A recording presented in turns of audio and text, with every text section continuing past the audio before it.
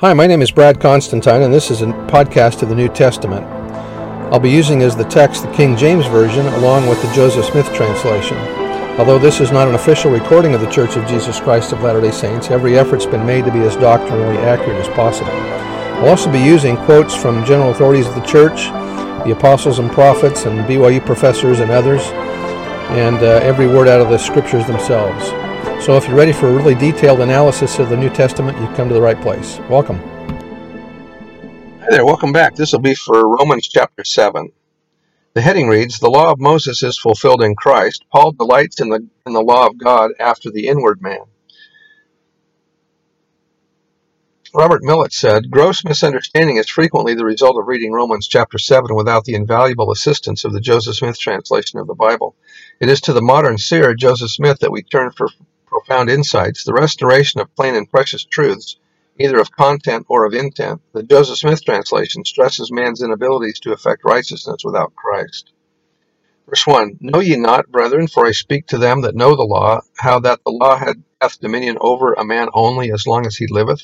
The law of Moses is like a deceased husband, just as a woman is not being unfaithful to a deceased husband by remarrying, neither is modern Israel unfaithful to the law of Moses by transferring allegiance to the Savior.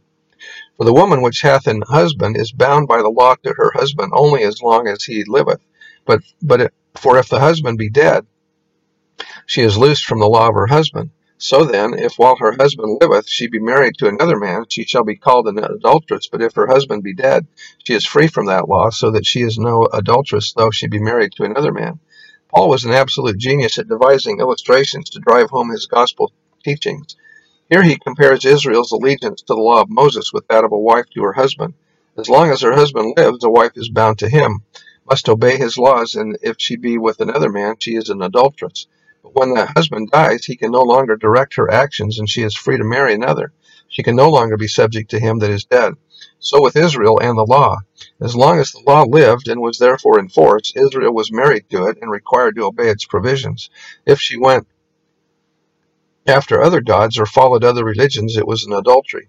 But now the law is fulfilled, it no longer lives, it has become dead in Christ, and Israel is married to another, even to Christ, whose gospel law must now be obeyed." That was by Bruce R. McConkie. Verse 4, "Wherefore, my brethren, ye are also dead to the law, by the body of Christ, that ye shall be married to another, even to him who is raised from the dead, that we should bring forth fruit unto God. For when we were in the flesh, the motions of sins, which were not according to the law, did work in our members to bring forth fruit unto death. But now we are delivered from the law, wherein we were held, being dead to the law, that we should serve in newness of spirit, and not in the oldness of the letter. What shall we say then? Is the law sin? God forbid. Nay, I have not known sin, but by the law, for I had not known lust, except the law had said, Thou shalt not covet.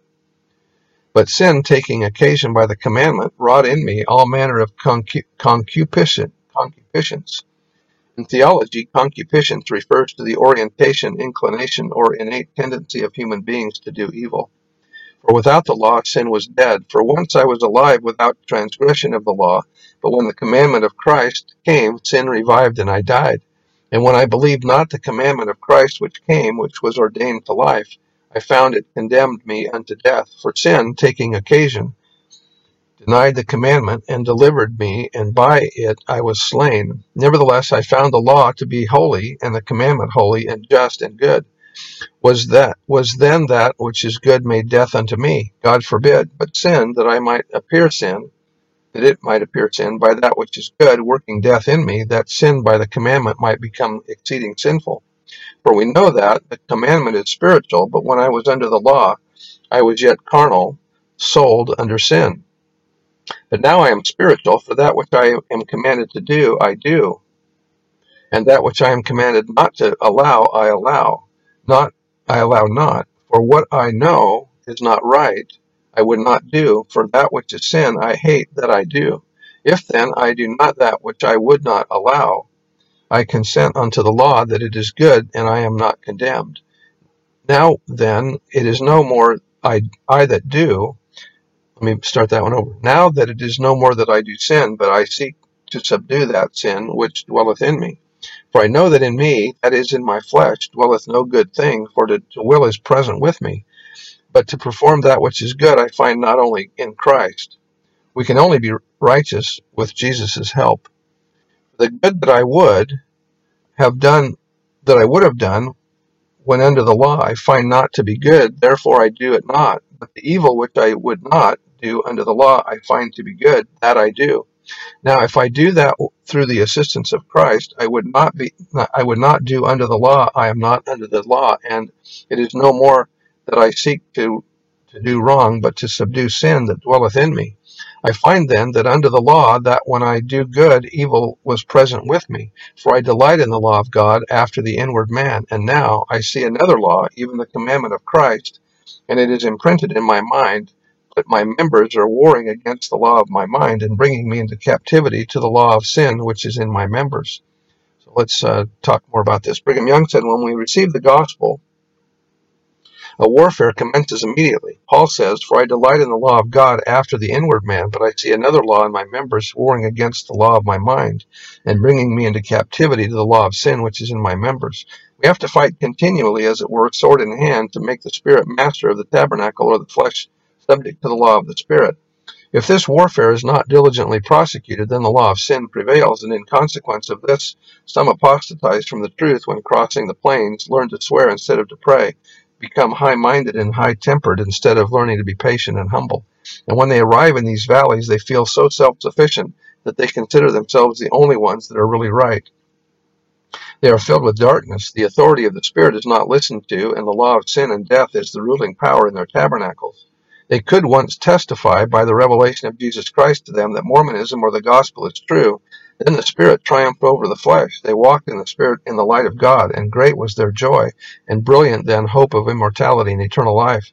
The rule of the flesh brings darkness and death, while on the other hand the rule of the Spirit brings light and life.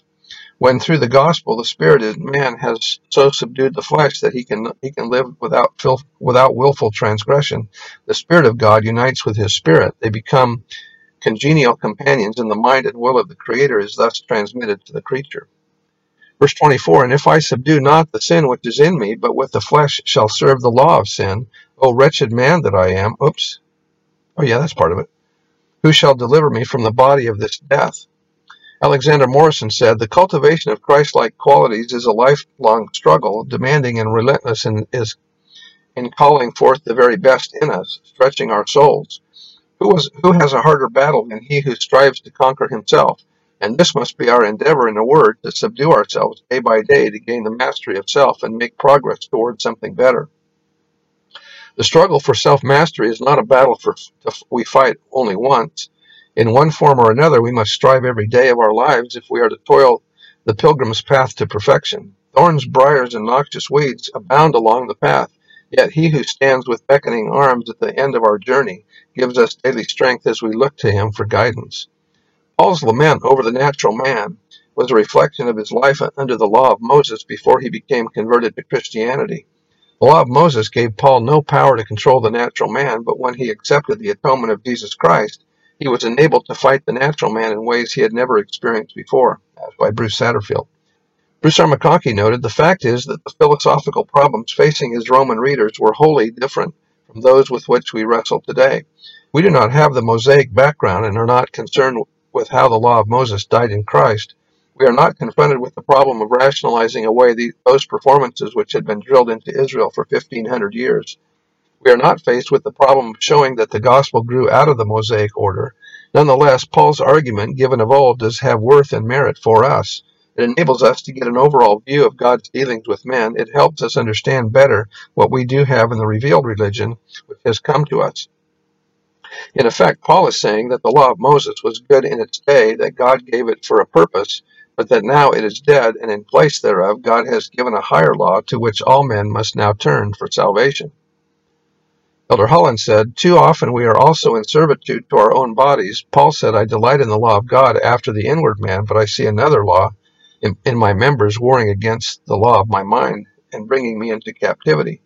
I don't mean just the dramatic sins, the anger that leads to murder, or the passion that leads to sexual transgression, or the lust that leads to theft. There are more common kinds of bondage than these. The war in the body of someone who is a little overweight that makes him huff and puff by the time he gets to the top of the stairs, the war of the mattress on his back that he somehow cannot shake in the morning. So he misses those precious and most inspirational hours of the day. The war of grooming and personal hygiene that could do much for us. All these are restrictive to our freedom if we don't control them. Verse 25, I thank God through Jesus Christ our Lord then, that so with the mind I myself serve the law of God. That was the end of the chapter, and we'll see you next time. Bye.